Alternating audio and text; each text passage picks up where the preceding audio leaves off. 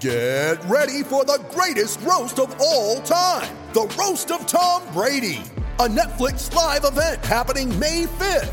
Hosted by Kevin Hart, the 7-time world champion gets his cleats held to the fire by famous friends and frenemies on an unforgettable night where everything is fair game.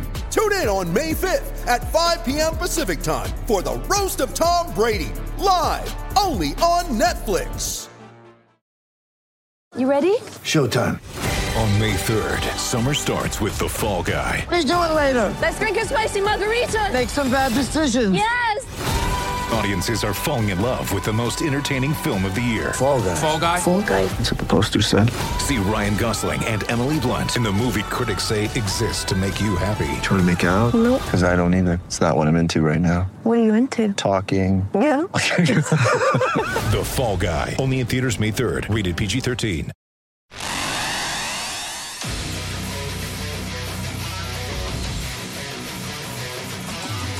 Gators Breakdown, the Gators fan podcast, because there's never a dull moment in Gator Nation. The Gators Breakdown podcast is ready to go.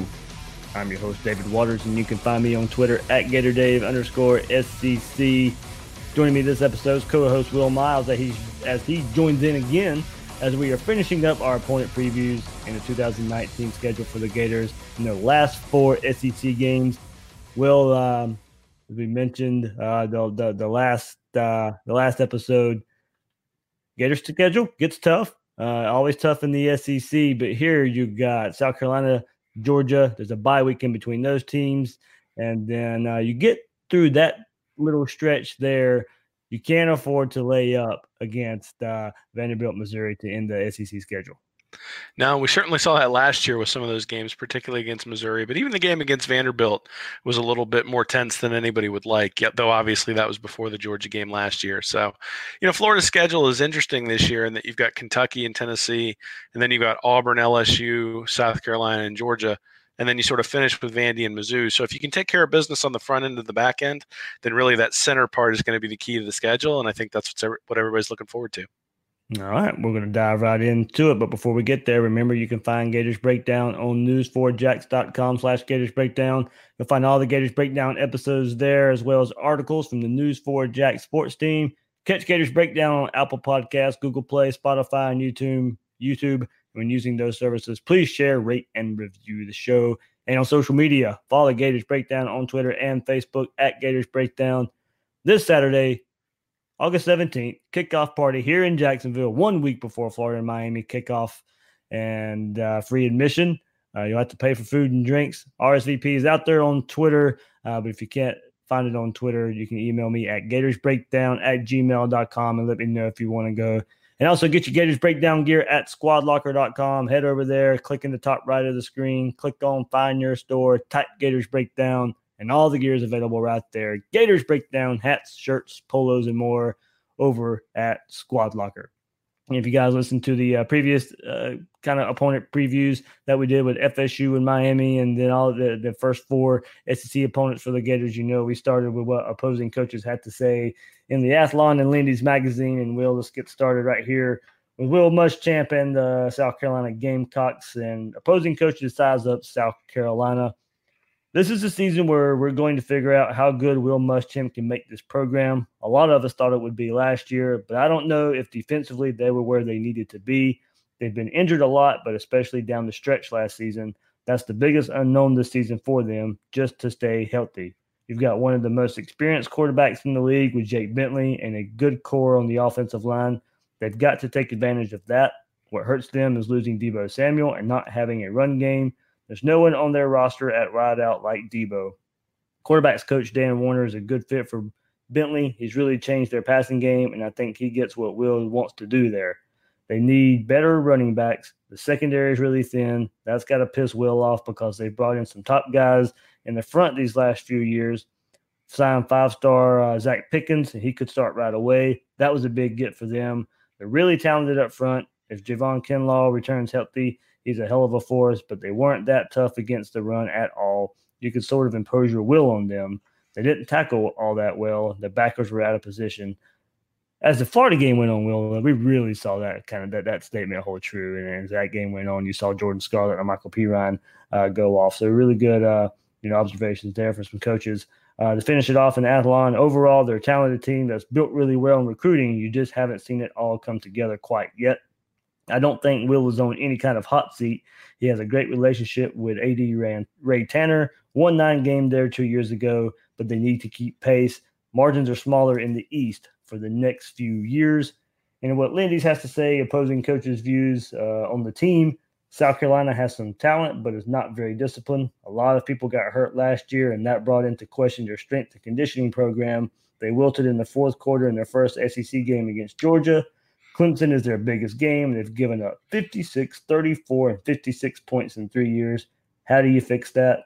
On Will Muschamp, this is Will Muschamp's 4th year. It's put up or shut up time. I think there are some issues internally, but they've got a chance to be better than they were last year. And on quarterback Jake Bentley, I think Bentley is a good player, tremendous person, but some think he's the second best quarterback on the team behind freshman Ryan Hilinski. Well, a lot of that kind of sounds like Will Muschamp's time at Florida, talking about which quarterback may be the best, injury-plagued season, really good, recruit pretty well, but recruiting not living up to their ability. It just sounds a lot of like what we heard from Will Muschamp's time at Florida. Fast forward to now at South Carolina. It is different. We know it's different, and you really got to dig deeper than that for problems at South Carolina. But a lot of the same issues still followed Will Muschamp to Columbia. Yeah, it certainly sounds like it. The comment where he talks about where the coach talks about there being experience and talent on the defensive line, but being really thin on the backside sounds a lot like Florida's offensive line when Muschamp left, where there wasn't really anybody left on that line for Jim McElwain's first year, where they were basically running a skeleton crew out there for the spring game that wasn't really a spring game. So, yeah, I mean, he's talked about all the different things that he learned while he was at Florida, but I'm not sure that we've necessarily seen that.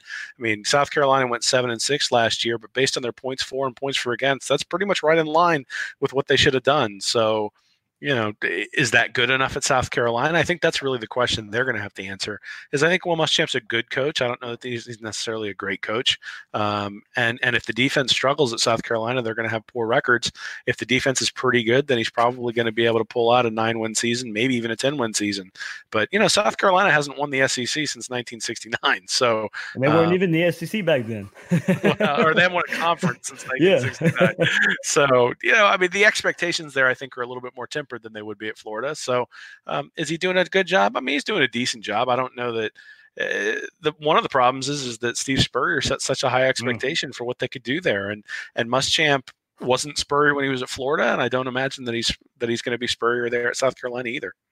And then I'll kind of go back to when we were talking about Kentucky a little bit too. And I picked Kentucky to finish higher than South Carolina in the SEC East because of the schedule South Carolina has. And that one of the coaches mentioned South Carolina will be a better team this year, but the record probably won't show it. One of the nation's toughest schedules, if not the toughest schedule in the nation. Can Jake Bentley take that next step given the opponents? And maybe that's not fair on him, but you're judged by wins and losses. And his final season in Columbia, that's his overall look from South Carolina fans are going to be based a lot on this season and that tough schedule. And the defense has to come around and start being a Will Muschamp defense. And Bentley threw a SEC high 14 interceptions last year.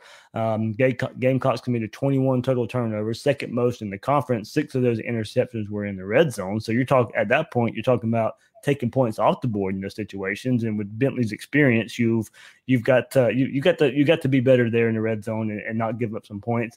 Well, I know you're higher on Bentley than most, and maybe I'm judging too harshly here though. But if South Carolina wants to look better record-wise, he's going to have to get better given who the Gamecocks will face this year. Yeah, I mean, just coming into the Florida game, they're going to be playing Alabama at Missouri versus Kentucky and at Georgia. So and they don't really have any breaks there. I mean, it's straight from at Georgia to playing Florida. So two of the top 3 teams in the nation. right there. And then on the tail end, they got Texas A&M and they got Clemson. So Yeah. it is not an easy schedule for them this year. I think, I think two things can be true. One is that Bentley can be better and the offense can be better. And at the same time, the statistics are going to make it look like they're worse just because of who they're playing, right? I mean, if you get 3 cupcakes, that makes a big difference. But South Carolina is a little bit like Florida in that Florida always has FSU on the schedule and South Carolina always has Clemson. So, they're going to have a difficult schedule. They just don't have the history that Florida does, nor the talent level. Though the talent level has been pretty good under Muschamp. So, yeah, I mean, I think Bentley is going to have to play really, really well, and he's going to have to play lights out if they're going to win considerable stuff in the SEC. But, I mean, if you're on South Carolina, you say you've got an opportunity here that if you win, if they go 11-1, if they go 10-2 with that schedule, they're going to be a really high level bowl game. So I don't think they're going to roll over and just play dead, though Alabama may make them roll over and play dead at some point early in the year. But yeah, I mean, inevitably Bentley is going to be the one who makes this move. Last year, they were 55th against FBS opponents in yards per rush, 35th in yards per pass. So even though Muschamp relies on the run a lot, the run wasn't nearly as efficient as when they threw the ball. But they didn't throw the ball near as much as most programs would who were that efficient. I mean, you mentioned I'm higher on Bentley. We threw for almost 3,200 yards and averaged 8.2 yards per attempt. We would kill for that from a Florida quarterback this year. In fact, if Franks puts up those kinds of numbers and could put up similar rush yards, we're going to be looking at a quarterback who we say is basically playing the equivalent to Jake Fromm the last couple of years. So Bentley's a decent quarterback. I don't think he's great, but he certainly has the ability to carry them in a few games, but he's going to need some help. Yeah, he does need more help from the run game, as you mentioned there. Of course, 4 of the team's top 5 rushers are back, led by senior Rico Dowdle. Dowdle only really had 654 rushing yards, and the coaches thinks he's capable of more. Wasn't fully healthy in the spring. Seniors Mon Denson and A.J. Turner, they were the second and fourth leading rushers last year. Looked better in the spring, but they probably prefer to get a dependable back out of that group, preferably Dowdle. He didn't reach the 50-yard mark in any of South Carolina's losses last year, so that should know how important he is to what they want to do on offense. They do have help at wide receiver, even though Deebo Samuel's gone. He's taken away 882 receiving yards and 11 touchdowns. But Brian Edwards, you get versatility of him. He'll kind of be the do-it-all wide receiver there. He had 846 receiving yards, so about only 40 less than Deebo Samuel. And then Shi Smith, 673 yards. And Ortre Smith, who was limited to 2 games last year with an injury, he'll be back as well. Another high on him. Tight end, South Carolina must replace departed Casey Crosby, Jacob August, who combined to make 13 starts last season. Senior Akil Pollard returns after finishing 5th on the team with 15 receptions for 181 yards and 2 touchdowns in 2018. And if you move up front and the question of offensive line that followed that plagued Will Muschamp here at Florida, 4 to 5 starters are back from the Belk Bowl last year for South Carolina, but still overall inexperienced. They have to be better up there and help this run game, and eventually that'll lead to helping Jake Bentley improve. Yeah, South Carolina's offense wasn't really the problem last year. Yeah. I mean, they were 26th in yards per play. The difference was they were 56th in points per game, and I think that does indicate that they were a little bit unlucky. I think it also indicates it goes back to Muschamp's MO, where he relies on the run too much and the run is inefficient. So we'll see. I mean, if the 4 of the 5 offensive linemen coming back can help move the pile and can make the running game more efficient, I think Bentley's probably good enough to manage the games and win them a few. But if they don't get any push up front, and they really didn't get very good push up front, they were an average running team last year. They're not necessarily going to see a whole lot of success. And last year their schedule was nothing like it is this year. So again, I mean, I think if you told them at the beginning of the year that they'd have the 26th ranked offense overall in yards per play, they would absolutely take it. And even if you told them they were going to be 55th in yards per rush, I think they'd take it too. So I think a lot of this really hinges on the offensive line and their ability to hold up against some of these defenses that they're going to play that, quite frankly, are significantly more talented than them. Yeah, you mentioned that it's not really all on the offense, and hey, heck, their defense is to blame too. South Carolina gave up the 3rd most yards in the SEC and the 4th most points per game in the SEC last year. That's got to drive a coach like Will Muschamp crazy. But the underlying reason here, South Carolina had one of those crazy injury years that Will Muschamp's kind of been known for. 18 players needing surgery at some point, 16 of them on defense. And that's just insane what happened there on that side of the ball from there. They get some help from a guy who wasn't there last year. They may have to rely on a lot on true freshman Zach Pickens. He was a 5-star defensive tackle, rated number 8 overall by 24/7 Sports. He did go through spring practice and did not disappoint. It doesn't have to do it alone. They get DJ Wanham healthy after he only played in 5 games last year. They won 4 of those games that he played in. Freshman Jacquez Sarles enrolls this summer, highly rated recruit. Muschamp did say at some point that they're better than they've ever been up front since his time there. If you move back to the linebackers as well, they got to get better. Uneven 2018 due to injuries sometimes as well. Ernest Jones missing 8 games. Other injuries forcing starters like T.J. Brunson and Sherrod Green to play more snaps than was ideal. But those guys kind of lived up to the billing there. Brunson had 106 tackles, 10.5 for loss, 4 sacks, kind of the all SEC caliber player with those stats. And Green had 73 tackles, 3 for loss. He's solid too, but others around him need to stay healthy, and those guys need to continue to be dependable there for, defensive backfield that had his own issues last year due to injury and had to play a lot of young guys there last year. So you hope they can bring that experience over. Recruited pretty well there. As one of those coaches saying, but they're just not getting the play from that group, especially the kind of play Will Muschamp expects there. The class of that group's J.C. Horn, and so they got some young guys behind him as well. But Will is just it's not living up to the reputation of a Will Muschamp defense quite yet. No, I mean, they were 74th in points per game last year, and they were pretty much perennially top 10 under Muschamp. Even if the offense couldn't score at all, we knew the defense was going to be reliable, and that just hasn't been the case at South Carolina thus far. And, some of that is due to injuries. Obviously in the second half against Florida last year, it looked like they sort of ran out of gas.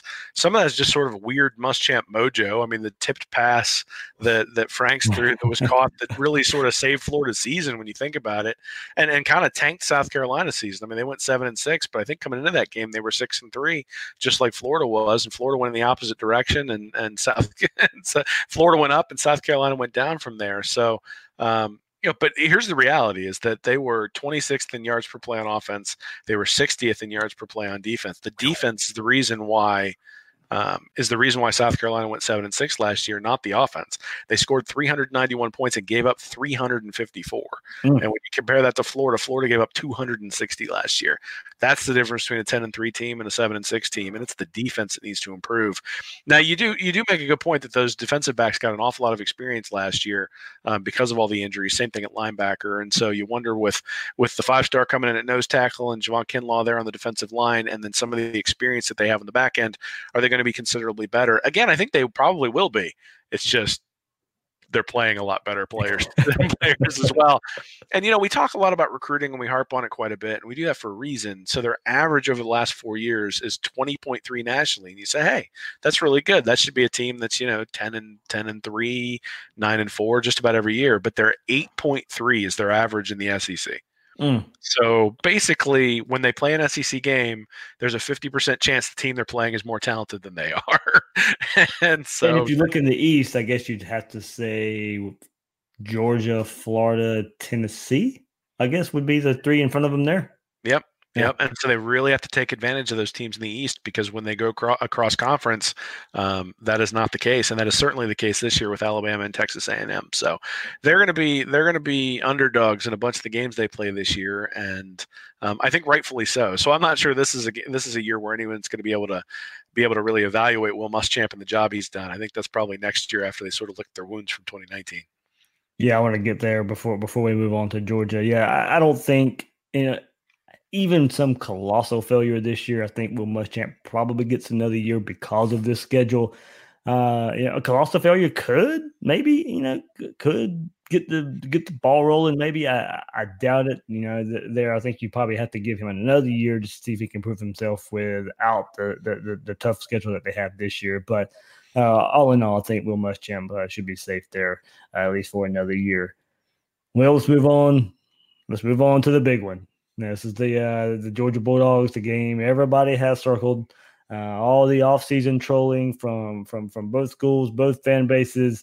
The class of the East right now, until Florida can prove different, are these Georgia Bulldogs, and let's see what the opposing coaches have to say about that team. From the Athlon side of things right now, I think it's fair to say Kirby got Georgia to the Alabama level faster than Nick Saban got Alabama there. Before I move on, completely disagree with that. Okay. I mean, they're pretty good at blowing games to Alabama. I don't that much like the second. You can compare their second years if you want to at the respective schools. Nick Saban takes Alabama to the SEC championship game, loses to Florida. Florida goes on to win a national championship game. That was the de facto national championship game there. Of course, I think both of those teams go on to beat Oklahoma. Florida did, and then Georgia blows the national championship game. But in year 3, Nick Saban's hoisting a national championship trophy, and Georgia's getting beat by Alabama in the SEC championship game. So don't sit here and tell me that Georgia is on par with Alabama in year 3 of Nick Saban as Kirby Smart in year 3. They're right behind. They're not far, but no, he did not reach he did not get to an Alabama level faster than what Nick Saban did at Alabama. You're only saying that because they were unmotivated against Texas, Dave. No, I mean, it's a ridiculous statement. That must have been an Auburn coach who said that just to tick off Saban. Well, if he did that, he better feel sorry for himself because they won't hold back. Well, continue on with some people, some coach talk that's not ridiculous. Yeah, okay. So he finishes up with they're ready to roll. This is a SEC and national title contender on paper. Obviously, they lose some guys, some wideouts, but on offense, Kirby's recruiting already has this program in reload mentality. It's scary how fast they've recruited.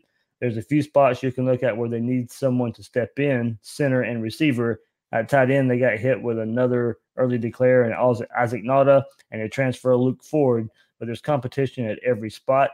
The 2 young backs, James Cook and Zamir White, look exactly what you expect in a Georgia backfield. They may not miss a beat. I think with Jake Fromm coming back and Jim Chaney leaving, they're going to throw the ball a little bit more. I think they'll spread it out a little bit more in their base stuff. The biggest question mark is James Coley as a first-time play caller in the SEC. That's going to be scary at first. It's easy to second-guess that job until you're the one doing it. Let's see. But Jake Fromm helps you out there. He's comfortable with his stuff, and I don't expect them to change much of their base stuff. Just run what you already know he's good at. Really impressed by the secondary and linebacker play. The kid, Monty Rice, could have a breakout season. They've got an absolute freak at the nose in sophomore Jordan Davis. This is the best roster, both talent and depth in the division, and the first or second best in the league with Alabama. They'll develop that defense just fine. Just comes down to play calling and that SEC title game. Before I move on to Lindy's, I kind of do want to go here, and a lot of talk of I'll get into some of the coordinator changes and all that stuff, but we know how much Georgia lost that wide receiver, and James Coley, what this coach says, likes to spread it out, maybe get receivers more involved. I think if he tries to do that, that's really going to be a disservice to what Georgia has up front on the offensive line. I know you have Jake Fromm. I'm a big fan of Jake Fromm and his play and the way he plays. But until they get those questions figured out at receiver, I think you have to rely on that run game, Will. Well, and I think that's especially true in that they need to protect Fromm too, because if they get an injury to Fromm, the season goes downhill really, really fast just because there's not really anybody behind him. I mean, who are they going to put in if something happens to Fromm? So you have to be able to protect him, and one of the ways you protect him is by having a strong running game. I'm going to be really interested to see what they do with the change in offensive coordinator. I mean, last year and even 2 years ago, it was pretty obvious that Fromm liked going to the outside to his wide receivers, and it wasn't until they started going inside to Nauta in that game against Florida that they were really able to move the ball. And it was almost like they did it because they just couldn't move the ball any other way, doing it the way that Fromm prefers. It'll be interesting to see whether they exploit mismatches over the center of the field a little bit more, whether Fromm has improved there, because he's got another step to take if he can do that. And if he can do that, then Georgia's going to be really, really hard to beat. All right, let's see what the coaches that Lindy's talked to had to say here. They said on last season, after Texas beat the hell out of Georgia in the bowl game, Kirby Smart had to take a big look in the mirror. He hangs his hat on defense, and Texas shredded his defense. Oklahoma did the same thing 2 years ago. that gives people an idea on how to move the football in Georgia's defense. Texas ran it right up their butt. Oklahoma beat them on the perimeter, and you can't say Georgia ain't got players. On this coming up season, Georgia can't backslide. Those fans think they're going to win the national championship every year, 1980. I think Jake Fromm, he's an NFL-style quarterback, cerebral, can run better than people think, very accurate thrower. If you gave me one quarterback in this league to pick, he'd be the guy. He makes some bad throws, and he has struggled picking up different coverages, but he is talented. So, Will, Coach there kind of mentions, how you maybe can attack this Georgia defense. And, is there an offense besides Alabama in the SEC that can take advantage of like a Texas? And you mentioned the motivation there. I'm sure that did play a part. I'm not naive enough to think it didn't. But Oklahoma 2 years ago and what they were able to do in Baker Mayfield, I'm not so sure there's another offense beside Alabama that can really test the Georgia defense like that consistently there. So, we'll have to kind of see where that comes from. But, they're right. The Georgia fans have expectations, and rightfully so, the way they've been recruiting, the way they've been playing, and the way they've played Alabama tough the last couple of years of having those big expectations. How does Georgia handle the assistant coach changes and the expectations for fighting for a college football playoff spot? Yeah, I want to go back to something you said there. Who's picking Fromm over Tua at quarterback in the SEC? I mean, I don't hate that thought. Oh, I despise it. I think Tua's way better. It's not even close. And I mean, I think it's what you're looking for. If you give me some guy who's if you're looking for more of quote unquote pro style, I like what Jake Fromm brings to the table. And Tua, besides he did get hurt at times last year and had to play through an injury. But if he's out throwing the deep ball and has to read the defense, he did struggle at times there last year. Yeah, I mean, what we're really talking about though is a guy who got one full year under his belt, and was the Heisman Trophy runner-up, versus a guy who's been very, very good, near elite, but hasn't really been. But last year wasn't much better than he was the year before, other than just volume. He threw the ball more. I think Fromm's a very, very good quarterback, but I don't think he's in the league with Tua, and I think that'll probably be proven out. I think he has a step to take if he starts going over the middle of the field, but it's been 2 years, and we'll see whether you can teach an old dog new tricks at this point. And I'm not necessarily sure you're going to be able to. The other thing I think we should talk about is, who did Georgia beat last year? Because, I mean, they lost to LSU and got waxed by LSU. They lost before you move on for that, Will, I mean, they've struggled with the SEC West teams once every year. Kirby's first year, Ole Miss waxed them. Auburn waxed them in year 2, and then LSU last year. So, the one SEC team a year seems to really get Georgia in the first 3 years of Kirby. Yeah, but I mean, I guess my point is that if you look at, they got waxed by LSU. So they beat South Carolina, but South Carolina wasn't really that great. They were 7-6 last year. They got waxed by LSU. They beat Florida in a game that was a lot closer than the score. They beat Kentucky, but I mean, I don't think anybody, Kentucky was a little bit of a paper tiger last year, except for when they played Florida. And then they got beat by Alabama. They got beat by Texas. They beat the guys that they should on their schedule, and basically didn't beat anybody that you would say, hey, these guys are sort of on par. I think that goes back to Kirby. I mean, 0-2 in one-score games. I even wrote about this earlier this offseason, that his record in one-score games is significantly worse than Dan Mullen's. His record against elite talent is worse than Dan Mullen. So I think it starts to point to Kirby, and that's the place I'd start to look if they struggle, just because, this is his team at this point. It's his recruits, and, winning 11 games a year with the kind of recruiting they have isn't good enough. And that's an interesting statement to say, that 11 wins isn't good enough, but it's not. 11 wins isn't good enough when you're recruiting at the level Georgia is. You need to win national championships. And if Saban's sitting in the way and you can't beat him, well, that says something about areas that you need to develop as a coach. On offense, led by Jake Fromm, of course, we'll get into him a little bit more. He's 23-4 as a starter, 64.9% completion percentage, unquestioned leader on offense now, and should be among the nation's best quarterbacks there. And there's no talk of a quarterback, or of a guy behind him this year that's going to try and take his job. And I think he's up there as an elite quarterback right now with the record that he has and what he's able to show there. Maybe it was a little bit more consistent. And you go back and look at that LSU game last year, and that was a pretty bad game, and another one we pointed to going into the Florida game last year. But he was able to bounce back and have a pretty good finish to the year. And so, surrounded by great running backs on the offensive line, of course, he'll have to help the wide receivers come along. I think until that group gets more games under their belt. And as you said, Georgia better hopes he stays healthy behind him. Their season falls apart if he goes down. I'm putting it plainly that way. I know they got a lot of talent. But the schedule is pretty tough this year for Georgia, and he goes down at any point the first half of the season. I think their entire season is shot after that. Now, loaded backfield, DeAndre Swift coming off, 1,049 yard season. Wasn't fully healthy there. Player to watch out for is Zamir White, highly touted running back. From last season, he tore his ACL in both knees, most recently in the left knee during last year's preseason. He'll be great if he can be fully recovered. James Cook looks to be their most versatile back, Dalvin Cook's little brother. Maybe their most elusive back there as well. We know the biggest questions at wide receiver.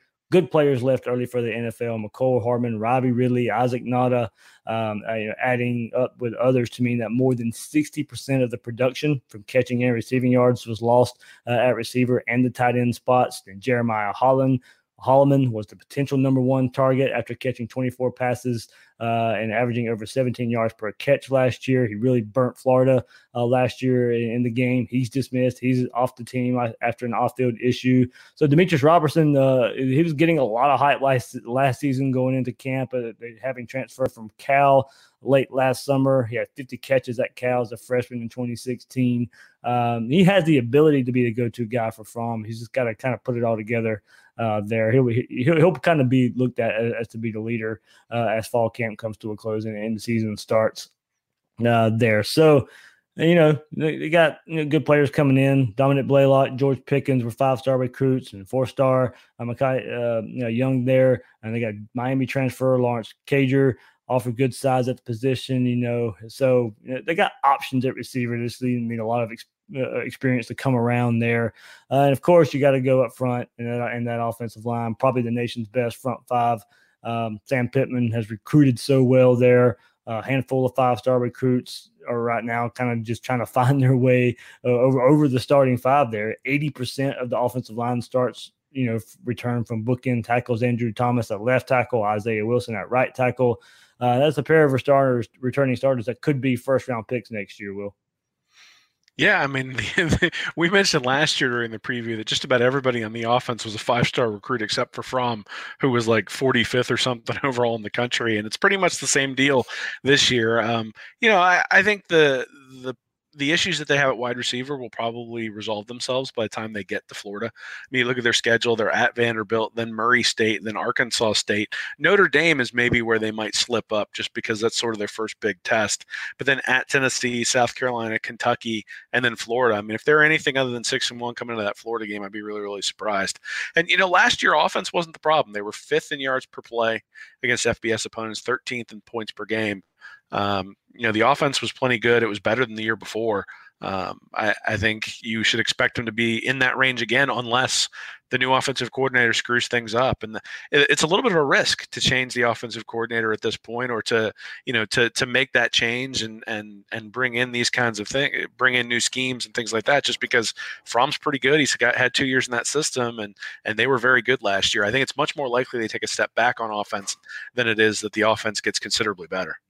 Yeah, and I think, looking at that and continuing the conversation of, going from Jim Chaney to James Coley here, and how that affects the offense. I mean, you think Coley opens up the offense more, but, with that running game and the questions they have at receiver, then I'm not sure he can open it up as much as he wants to, or as much as his history suggested that he does. If the Georgia run game is going, they'll hit some big plays down the field. That I'm just trying to look at a point that when the run game isn't humming along, there's going to come a time this season when that happens. Can they pass enough to win a game? I mean, it may not ever come to that, but if it does, will the passing game be far enough along to pull a game out? And Coley had 2 good seasons at Miami as offensive coordinator, where they finished 11th nationally in yards per play in 2013 and 2014. Didn't do that well versus Florida in 2013, but Miami did win that game, but the stats were ugly. In a 21-16 Miami win, only 10 first downs, 1 of 11 on third down, 212 yards of offense, 162 yards passing, 50 yards rushing. And Florida had 5 turnovers in that game, handed Miami the game.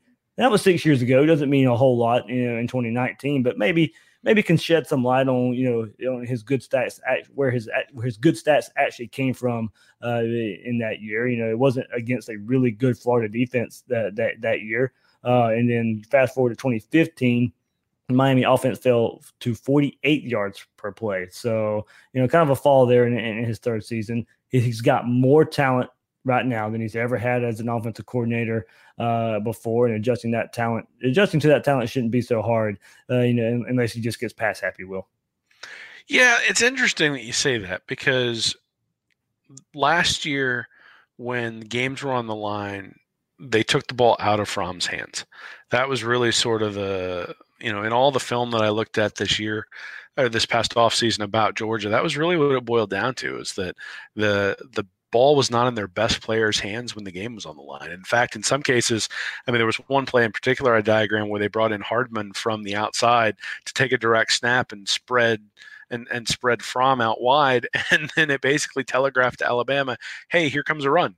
And you can't do that. Maybe that's why they've made this change, so that they have the opportunity to do that. But in that case, it's not as though Fromm came up short. They didn't give him the chance to actually do it. And the same thing in the national championship game 2 years ago. It was the same story, that they got conservative in the third quarter. And you got to wonder, is that because of Chaney, or is that because of Smart?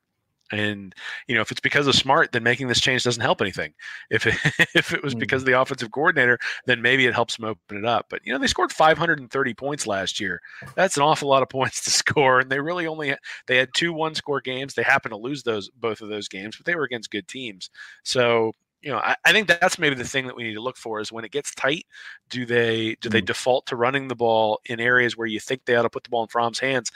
He's their best player. They have to put the ball in his hands late in the game. Otherwise, if they telegraph the run's coming, good teams are going to be able to stop it. All right, we'll move to the other side of the ball, and on defense, they were good, not great overall. 25th nationally in yards per play at 4.9.4, and the run defense 49th nationally in yards allowed per rush at around 4 yards a carry there. Jordan Davis got put into the starting lineup, bolstered the run defense the latter half of the season. He's back this year. DeAndre Walker will be replaced by a couple elite recruits and Nolan Smith, rated by some as the nation's top overall prospect, and Jermaine Johnson ranked as a nation's top JUCO. Nakobe Dean, another 5-star who's already drawn Roquan Smith comparisons. He'll shore up inside linebacker spot. So the performance of Georgia's defense likely rest in the front and back. And for all their good recruiting, a weak spot can be said for on defensive line, and even some of the highly ranked players who struggle with injuries or just kind of been too consistent there. That left the team relying on Davis, who was a 3-star and actually among the lowest rated members of their 2018 class.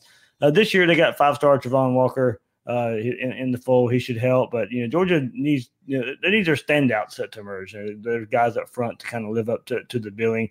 They have trouble rushing and getting to the quarterback as well, and kind of you can see the difference on defensive line when you look at Alabama and Clemson, and then you look at Georgia. That if you look at a weakness of this team and maybe why they're not hoisting the trophy at the end of the season, you might can look at defensive line as a reason there. Secondary recruited well too, and they need some of those guys to come back and play better. Tyson Campbell, 5-star recruit in 2018, struggled as a true freshman last year.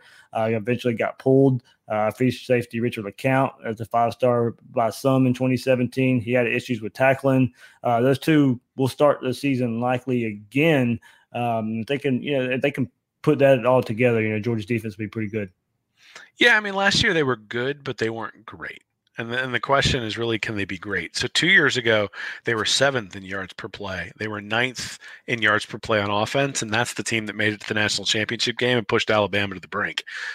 Last year, like you mentioned, they were 29th in yards per play on defense and 5th on offense. The offense actually got a little bit better. The defense took quite a step back. And for perspective, they gave up 269 points last year. Florida gave up 260. So for all intents and purposes, Florida and Georgia had identical defenses last year. And the difference between the two teams was really on the offensive side of the ball.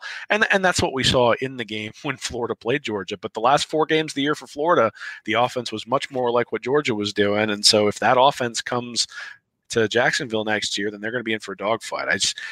Again, the strength is on the backside at the defensive backs. You mentioned the returning starters, Campbell, but particularly Reed and LeCount. But you do wonder, can they recover from, do they trust each other when things get tough? Because the last 2 years, they've had a backup quarterback from Alabama come in, and when things started to sort of snowball downhill, they snowballed pretty quickly and they weren't able to recover. And, is that the mentality? What you're telling me is Emory Jones should play the Georgia game. I'm telling you that whatever it takes to win the game. Yeah. But I mean, there is a benefit to having a running quarterback against a defense like this.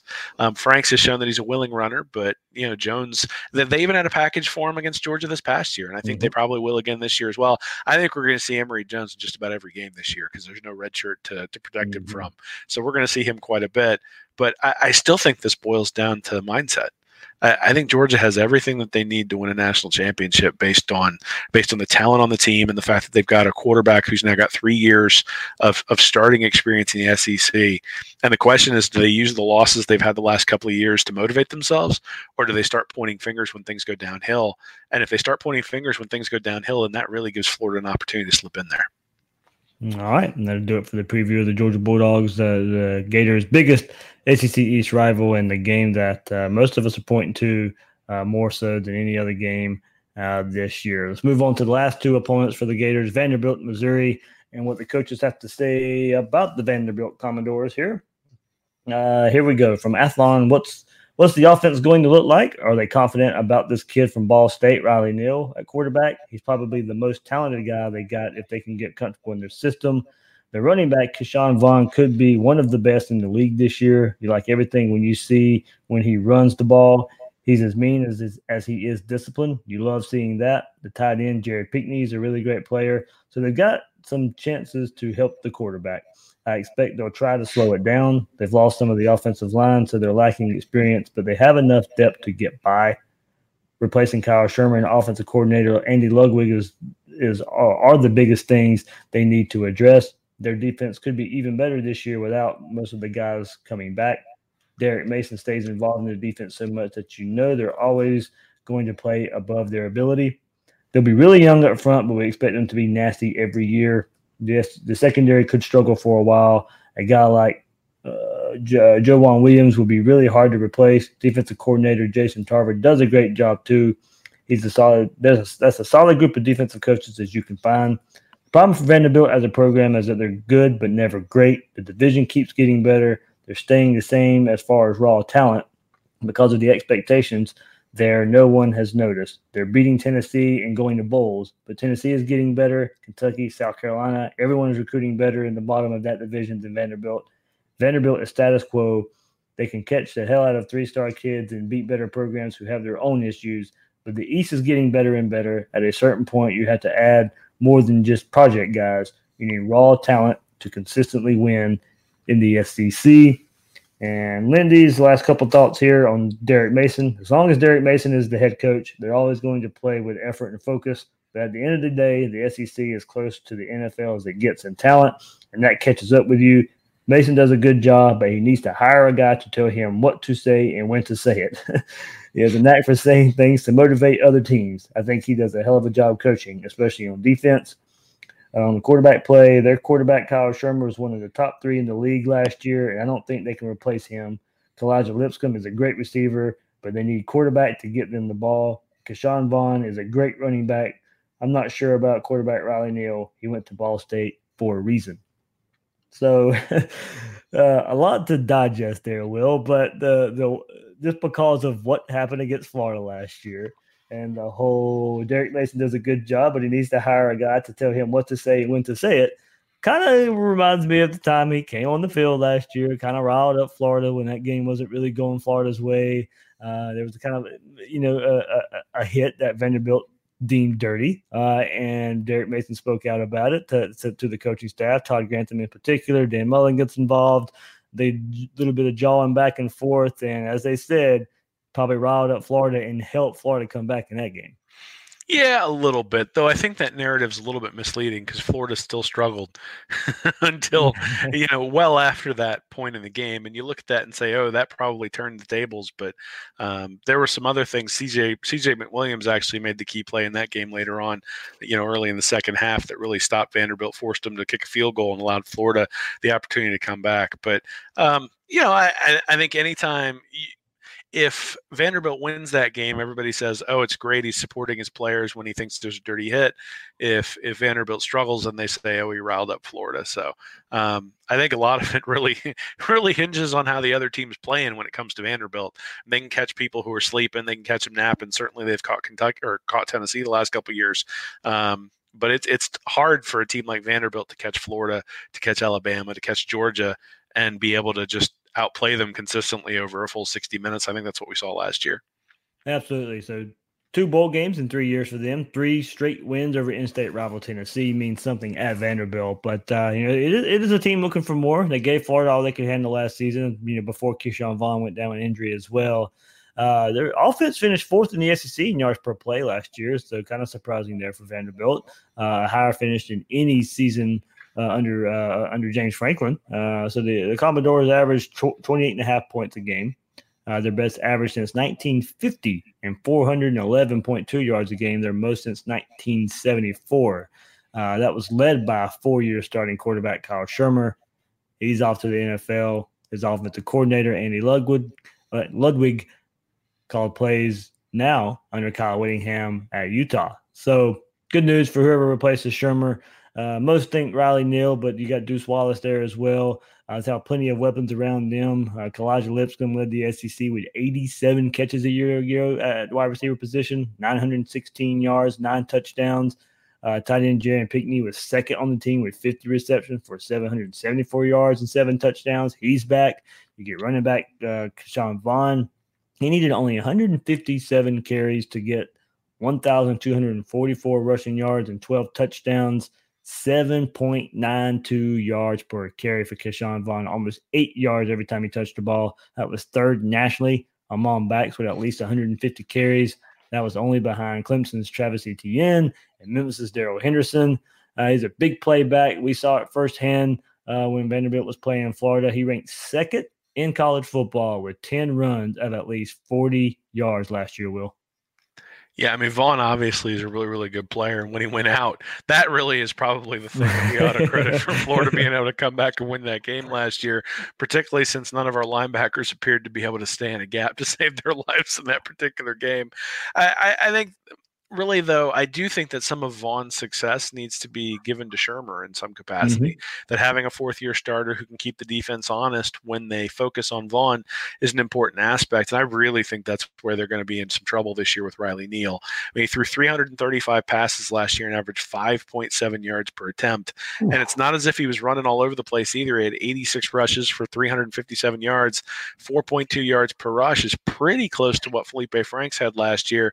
His yards above replacement was minus 1.12, which is really close. It's a little bit better than Franks had in 2017, but not by a whole lot.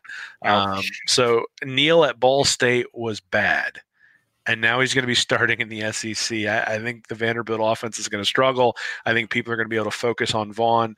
Can Vaughn stay healthy? I think is the difference between them going maybe 4-9 and 1-10 is really sort of what it boils down to here. I mean, they'll go better than 1-10 because there'll be some cupcakes on the schedule. But they start off with Georgia, Purdue, and LSU, and they're at Purdue. And you talk about Neal. I mean, hey, game 1, you're playing against Georgia. Yeah, well, I mean, at least there won't be any expectations. But, I mean, Georgia at Purdue and LSU. I mean, Purdue isn't a great Big Ten team, but it's a Power 5 team, and it's entirely possible if they start out the year 0-3 and coming back having to beat Northern Illinois and then UNLV to sort of salvage their season. And that's probably what you're looking at this year. Just because I think Shurmur helped the offense be good last year, and with Shurmur gone, I think that's a real issue. Yeah, offensive line kind of goes behind that too. Filling 3 vacated starting spots, but have some experience returning seniors. Sage Young at 5, and juniors Devin Cochran with 13, Cole Clemens 12, combined for 30 starts a year ago, and Cochran anchoring that right tackle spot there. So on offense, Vanderbilt has some pieces. They have some skill player pieces. They have a running back that could play anywhere. One of the SEC's best tight ends, one of the SEC's best wide receivers. But quarterback probably will hold them back, and we'll see, if the skill players can kind of, make the best of the quarterback situation there. Will, going through and reading what there's a lot of those coaches had to say there, they speak to Derek Mason and getting the best out of his players, and we know he's a defensive coach. They had the second worst defense in the SEC last year. And if you're a Vanderbilt, it's kind of surprising with Derek Mason being that coach and what the reputation for him being is. And it maybe not as bad as the stats were, but it wasn't working, and it really wasn't working. I mean, it got downright ugly at times. The offense was good enough to keep pace in a lot of games, but they were 0 for 5 when allowing more than 31 points. A lot of teams are going to be like that. You give up 30, but in today's college football, teams are going to score points. So you got to be able to keep pace as well. Big culprit pass rush that didn't do nearly enough to consistently get in the backfield. And some good pieces are returning at linebacker. But the front three needs to generate more pressure. There, Dayo Odeyingbo, a good start. Bulk, they got some big guys across the line, but something's got to start kicking for that defense. 4 of the top 5 tacklers are gone. Dimitri Moore, all-star potential at one of the inside linebacker spots. He's back. Safety combination of Frank Coppett, Tay Daly is pretty good to work with. Overall, though, after allowing almost more than 1,000 yards more than the 2017 defense, played in the bowl game. That had something to do with it as well. But 6 starters are gone, going to be a rebuild. And biggest key for Vanderbilt, third down stops, a lack of consistent pass rush, like I mentioned. But that led to a problem of simply not being able to get out the field. Their defense allowed teams to convert 46% of third downs. Yeah, well, this has been an issue ever since they got waxed by Alabama a couple years ago. Basically from that game on, the defense has just been terrible. They went 2-7 following that Alabama loss, and then obviously 6-7 last year, and there were a couple of cupcakes in there. They just couldn't get off the field last year, and they were 106th, against FBS opponents in yards per rush, but 50 and 100th overall. But then they were 57th in points per game. So the reality is they were actually a little bit lucky last year, and probably from a points perspective, gave up less points than you would expect them to give up based on the underlying statistics. The real problem is if you can't stop people up front in the SEC, you're going to get drilled over and over and over again. And they're 54th overall in national recruiting ranking, and they've been 14th, 12th, 14th, and 14th the last 4 years in conference recruiting ranking. So anybody that they play in the SEC is more talented than Vanderbilt, and that's just sort of they're always staying behind. They're always going to be behind the 8 ball against just about everybody they play in conference. I think that's what we're going to see this year. And the nice part is when you have a 3rd-year or a 4th-year starter like they've had in Shurmur the last couple of years, he can paper over some of those issues. And the same thing on defense. They've had some pretty good linebackers there. But this year, they're a 3-4 scheme, and 3 of their 4 linebackers are new. Dimitri Moore's the only returning starter there. So, again, I don't know that you necessarily see that there's a whole lot of room for improvement, other than that they were so bad last year that you kind of figure they have to improve a little bit. Yeah, absolutely. And like I said, I like what Derek Mason's done there at Vanderbilt. They are somewhat relevant in the SEC, more so. Before James Franklin they were a laughingstock. He comes in, takes over for James Franklin and everything that he was able to do. I don't consider Vanderbilt a laughingstock anymore. Especially lately now in the state of Tennessee, they've actually been to school to kind of make headway there, beating Tennessee 3 years in a row. So they're not the laughingstock they used to be. They do play better than being ranked dead last in recruiting in the SEC. And I know they're looking for more. Bowl games for what you do there are kind of a great goal. Nobody's ever going to pick Vanderbilt necessarily to go out and win the SEC East, but the program is relevant under Derek Mason. Well, absolutely. And again, I think they're sort of like Kentucky, right? I mean, Kentucky had a really good year last year, goes 10-3. And I think we all expect them to probably take a step back this year just because they have to build over 4-year cycles. And so Shermer came in 4 years ago and was the starter as a true freshman and really didn't play well at all, was below average his sophomore year. His junior year, he was average, and his senior year, he was above average. And you sort of see that in terms of Vanderbilt's ability to make bowl games and ability to move the needle in the SEC. And now they're sort of starting over. And I do wonder whether they'll go with somebody else other than Neal at quarterback, just because it's important for them to sort of build over a multi-year period as opposed to bringing in a grad transfer, though obviously they brought in Neal and I expect him to play. So, no, I think 6 and 7 at Vanderbilt's pretty good, depending upon what the schedule looks like. And I think Mason's done a pretty good job there. Obviously, I think Franklin did a real good job there. But Franklin had also really sort of ramped up recruiting there as well. Mm-hmm. And that's not something that Mason has really been able to replicate. So, Vanderbilt is a nice team. I don't know that they are they're not somebody that Florida should ever fear. And they are coming into this game having played Missouri and then at South Carolina. Most of their rough games are there earlier in the year, so they should be reasonably rested when they play Florida. This is one of those that it would be easy for Florida to overlook, but I think Florida sort of overlooked them a little bit last year and was still able to come out on top just because of the difference in talent. All right, let's go to the our last preview in the team, Florida. Better not overlook again, Will. That's the team that's been a thorn in Florida's side ever since they've joined the SEC, and that is the Missouri Tigers.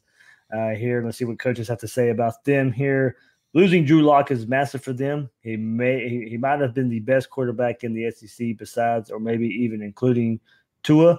What's Derek Dooley going to do with Kelly Bryant? He can be a special talent, but you need to build around him. He's not Lock. If Dooley is smart, they're going to bring in a lot of stuff Bryant did at Clemson rather than fit him into Lock's shoes. They could have a really solid backfield with Bryant and the running back, Larry Roundtree. He might be the sleeper running back in all of college football, or at least this conference. They were really banged up there last year, but he caught on well. If they can stay healthy running the ball, they've got a great receiving core. All their top production guys are back. The offensive line is solid enough for returning guys that they could be really good right away. Barry Odom is the secret weapon on defense. He gets a group of okay players and just a few legit SEC guys, and then they're always in good position. They fit gaps really well. They're always where they're supposed to be, just very solid. They're not an easy defense to wear down. Jordan Elliott, the kid from Texas, could be really special up front. They really miss Terry Beckner, but they will still be good up front. Always are. I think they can jump in and scare a lot of teams in the conference if they can keep things together with the NCAA investigation. Take away the controversy stuff, and this could be a really fun offensive football team. And last few thoughts here. On last season, Barry Odom has done a good job. He had the best quarterback in the league last year, Drew Lock, and at critical times in the bowl game and against South Carolina when the game was on the line, Lock didn't play that well. They've had some bizarre play calling and lack of situational awareness. On new quarterback Kelly Bryant, they got him. We thought he was average at Clemson, but they had great players around him. Playing in the SEC will be a lot different in the ACC. Defensively, the SEC is a lot better on the program. Missouri has been doing it with guys not well known in recruiting. They developed them. They've won the East twice. Good for them. Gary Pinkel did a great job. But that's an indictment on other teams in the East because Missouri was destroyed in the SEC championship game by Alabama and Auburn. Missouri should be happy at 6-6 or 8-4 and take their SEC check. Ooh, that sounds like a bitter old-time SEC coach there, Will. Barry Odom does get a lot out of that talent there, and I've mentioned, and no surprise to people who listen to this podcast, and what Missouri is able to do against Florida since they've came into the SEC in 2012. I believe it's close to 500. Kind of quickly, is it 4-3 or 3-4 either way for the Gators in Missouri since they've come in the conference. So, like I said, a thorn in Florida's side ever since they've come into the conference. And of course, we'll no bowl game in 2019. There'll be no chance to play for the SEC title in Atlanta. a host of significant recruiting sanctions, limited contact with recruits, 7-week ban on unofficial visits, along with 3-year probation for monetary fines, and it'll impact the program. It was a tutor there who had been a little too helpful at times. Seniors were allowed to transfer, but the wave of exits never happened. So all that, what we heard about those coaches, Tigers returned more than half of their starters on both sides of the ball. So with that story and the incoming transfer of former Clemson quarterback Kelly Bryant, this team has its share in the spotlight with the storyline surrounding them. Bryant goes from being replaced by Trevor Lawrence, a generational talent, to replacing Drew Lock. So how that transition plays out will determine whether the Tiger improves under Barry Odom, but they do kind of have a spotlight on them because of all the storylines of bringing Bryant in the NCAA sanctions. Absolutely. They should also have a spotlight on them when it comes to Florida and Florida fans because of because of how terribly those games have gone the last couple of years. I think the McElwain game was excusable because of all the stuff that was going on the week before. The game last year, there was just no excuse. No excuse for the way that looked. And obviously you're coming off the Georgia game and you're disappointed and all that sort of stuff, but it's just no excuse. And I expect Florida to come out juiced for this game this year, just based on the last couple of years and what's happened there. Bryant's an interesting case. I have my opinions on him, but other people don't seem to agree. I think he's kind of average to below average. That's what he showed in 2017 when he was with Clemson. They had the 40th ranked offense in terms of points per game. In 2018, with Lawrence in charge, obviously not the entire year, but with Lawrence in charge the vast majority of the year, they were 4th. And I think that's kind of representative of the difference in talent between somebody like Bryant and somebody like Lawrence, or even the difference in talent between somebody like Bryant and somebody like Locke. You could really see Locke read defenses, make throws down the field, and do the right thing against Grantham's defense last year. I don't know whether Bryant has that ability. In fact, I suspect he's going to have more problems in the SEC than he did in the ACC, because of the talent level that's out there. And the one sort of data point, this is a little bit unfair, but the one data point is 2017 against Alabama. And he just, he went 18 to 36 for 124 yards, no touchdowns, 2 interceptions. And then he had 19 rushes for 19 yards. Obviously a lot of really good quarterbacks have been made to look pedestrian against Alabama, but I think it's indicative that, Dabo knew he wasn't going to win the national championship with Bryant last year. And that's really, Locke wasn't necessarily a national championship level quarterback, but I think if you'd put him on a team that had more talent around him, I think that team would have been really, really, really good. If you put him on, say, Texas A&M last year, are the Aggies competing for a championship? Maybe. I think if you put Bryant on Texas A&M this year, I'd say, they'll probably be the same as they would be with Kellen Mond. I think that's sort of the same. That's kind of what I'm expecting from Bryant, but certainly we'll see. Yeah, and 3 starters back on the offensive line to help him out. Larry Roundtree comes back too as the junior, 1,900 rushing yards, 17 touchdowns in 2 seasons there. Emmanuel Hall is off to the NFL, big-time receiver for Missouri last year. Where the remainder of the wide receiver core returns, headlined by junior tight end. We'll call him Albert O, and I'm going to try and say his last name. Well, here we go. Albert Okwuegbunam. I think I got it. Led the team in touchdowns, catches in each of the past 2 seasons. Go-to target in the red zone for Locke. So they have some talent that can help Bryant out, and I'm sure he'll be a big target. Alberto will be a big target for Bryant there. A year ago, Derek Dooley coming in replacing Josh Heupel as offensive coordinator was a big question, and I think with Drew Lock did better than what I thought he would do. We slam on Dooley a lot for his days at Tennessee, but as one of those coaches said there, and what I just read, they were inconsistent at times, but when they were on, they were really on there. So I think that's a way to look at it. Offensive yards per play dipped slightly from 7.13 and 6th nationally to 6.24 and 24th nationally.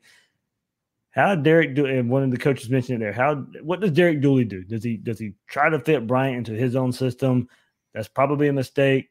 But can you, if you try and bring over what he did at Clemson, and as we just kind of mentioned, and try that in the SEC, then I really think it will be tough. There is talent around him, but Will, as you said, it may just be a point when you look back at this season and we just kind of see Kelly Bryant's an average quarterback. Yeah, I mean, so the in 2017 when he played the full year for Clemson, he had 398 pass attempts. He had 7.0 yards per attempt, which is basically average, maybe a little bit below average. The thing that I think is surprising to me when I look at his profile is he had 192 rushes for 665 yards. So he averaged 3.5 yards per carry. That's just really not all that great. It's not indicative of a dual threat quarterback who's running a read option offense. And so when you ask what is Dooley going to do with Bryant, the question is, what can Bryant do? Like he's not a dynamic runner in the way you think of a Deshaun Watson or something like that, even though that's who he was following up there at Clemson. And so maybe he gets conflated with him. I think he's more like a Felipe Franks when it comes to being a willing runner, but not necessarily a guy who's going to put the team on his back when he runs the ball. And then you look at him on the passing side of the ball, and he wasn't necessarily all that great in 2017, and certainly doesn't have the cannon that Franks has. So, it's going to be really interesting to see. And you also wonder, I mean, so when Nussmeier and McElwain came in the first year after after Muschamp, it felt like there had been progress on offense, even though when you looked at the numbers, I'm not sure that was necessarily true, but it felt sort of new and unique, and that they had made a little bit of progress there. And then obviously we saw that things started to atrophy and fall apart over time. We'll see whether that happens with Dooley. I think the jury's still out. Like you said, the defense or the offense, got worse from, I think, what'd you say, 7th to 24th in yards per play. Mm-hmm. And so, it was still a step back. Even though the offense was good, it was still a step back. And at Missouri, you don't have the talent profile to be able to take a significant step back and still be able to survive.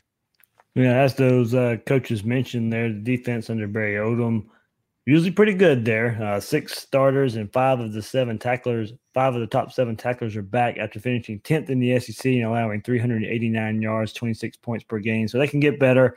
Run defense was solid. Pass rush and the plays behind the line of scrimmage weren't consistent with Missouri. The defensive line there, on the ends, need some help. They're fine on the ends, need some help at tackle. A combination of 280-pound Akil Byers and 255-pound Chris Turner are back on the ends, but neither one of those guys did enough, to consistently get to the quarterback. You got 6'4", 245-pound sophomore Jatarian Hansford has speed, talent to maybe help him out there.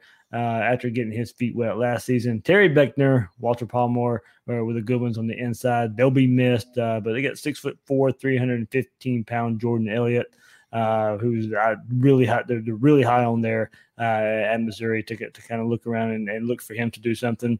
Leading tackler Cale Garrett is back in the middle of the linebacking core after making 112 tackles. Therese Hall, Brandon Lee are they're going after combining for 114 tackles on the outside. 22 tackles sophomore Nick Bolton is a 235-pound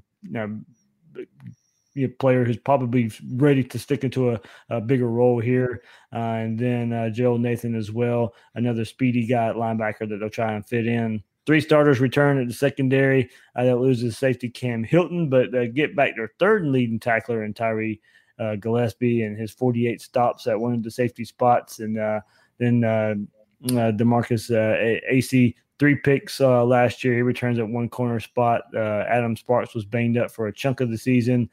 Still finished 6 on the team and 38 tackles. He'll find a spot somewhere in the secondary.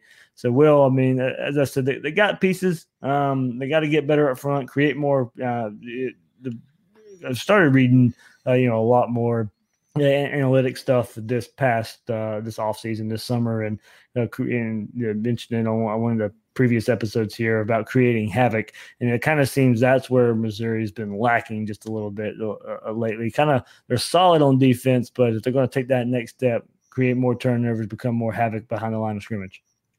Yeah, well, they only had 6.5 of the team's 27 sacks came from the defensive line.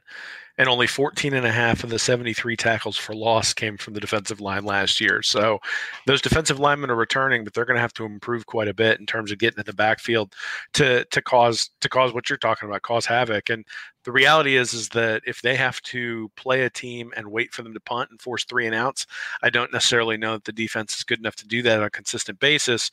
And particularly last year, they were 91st in yards per pass against.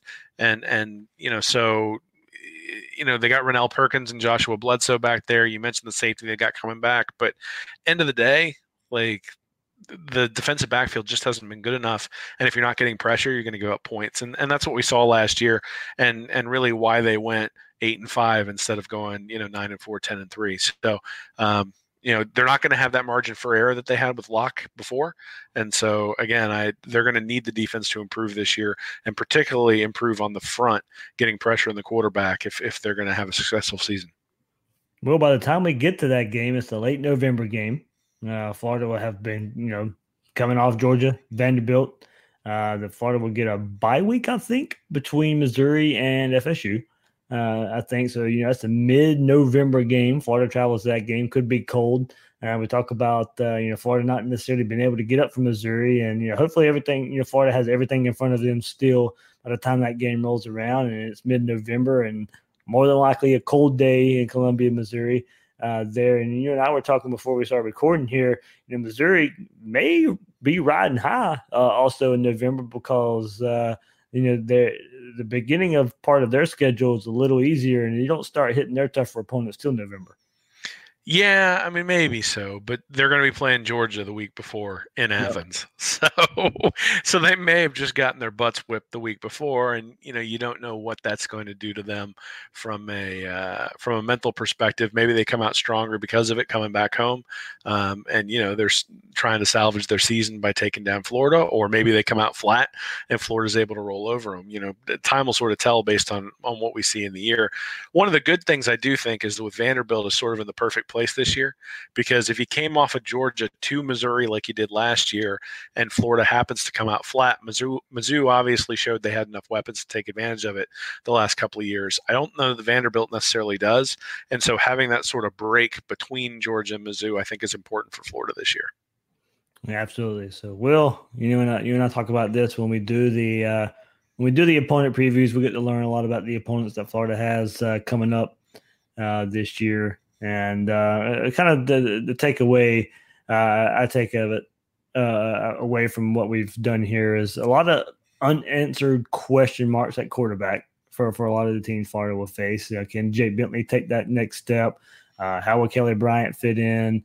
Can Joe Burrow take another step, for LSU? The questions that Auburn faces at quarterback as well, and who they're going to go with.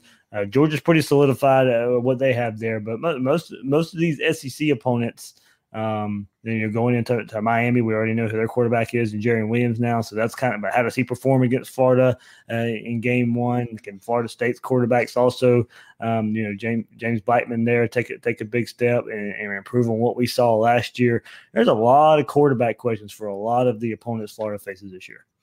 Yeah, it's interesting, though, when you think about that, is that we kind of have track records for most of those quarterbacks, right? I mean, Terry Wilson, we have a track record at Kentucky from last year. Guarantano at Tennessee, we have a pretty good track record. Joey Gatewood at Auburn, we don't have any track record, so that's a little bit of a wild card. But LSU with Joe Burrow, South Carolina with Bentley, Georgia with Fromm, and then you got Neal that we mentioned with Vanderbilt, but then Kelly Bryant, who's got a track record too. So, if you trust the track record, I think what you really do is focus in on LSU, South Carolina, and Georgia being the key stretch, both from just a talent perspective in terms of who Florida's taking on, but also that's the Burrow, Bentley, and Fromm sort of row of games as well. So you're taking on 3 quarterbacks who probably have the ability to read what Grantham's trying to do to them and take advantage. So by the time you get to that Georgia game, you're probably not going to have a whole lot of surprises left in the chamber because you will have wasted them against Auburn, LSU, and South Carolina. Not wasted. Hopefully you won those games. But Georgia's going to get to see a lot on film in those 3 years prior, and Fromm probably has the skills to take advantage of it if, in fact, he's still healthy when you get to that point. So, Yeah, I think there are questions at quarterback. The reality is there's some questions at quarterback for Florida too, and Franks needs to take that next step for Florida to get to where they need to be. It's the same thing when you look at LSU. It's the same thing when you look at Kentucky. It's the same thing when you look at Tennessee. The next step for each of those teams may be different, but in order for those teams to succeed and say they have a successful year, it's really going to require some progress at quarterback. Absolutely there. So, all right, that'll do it for our opponent previews for the 2019 season for the Gators.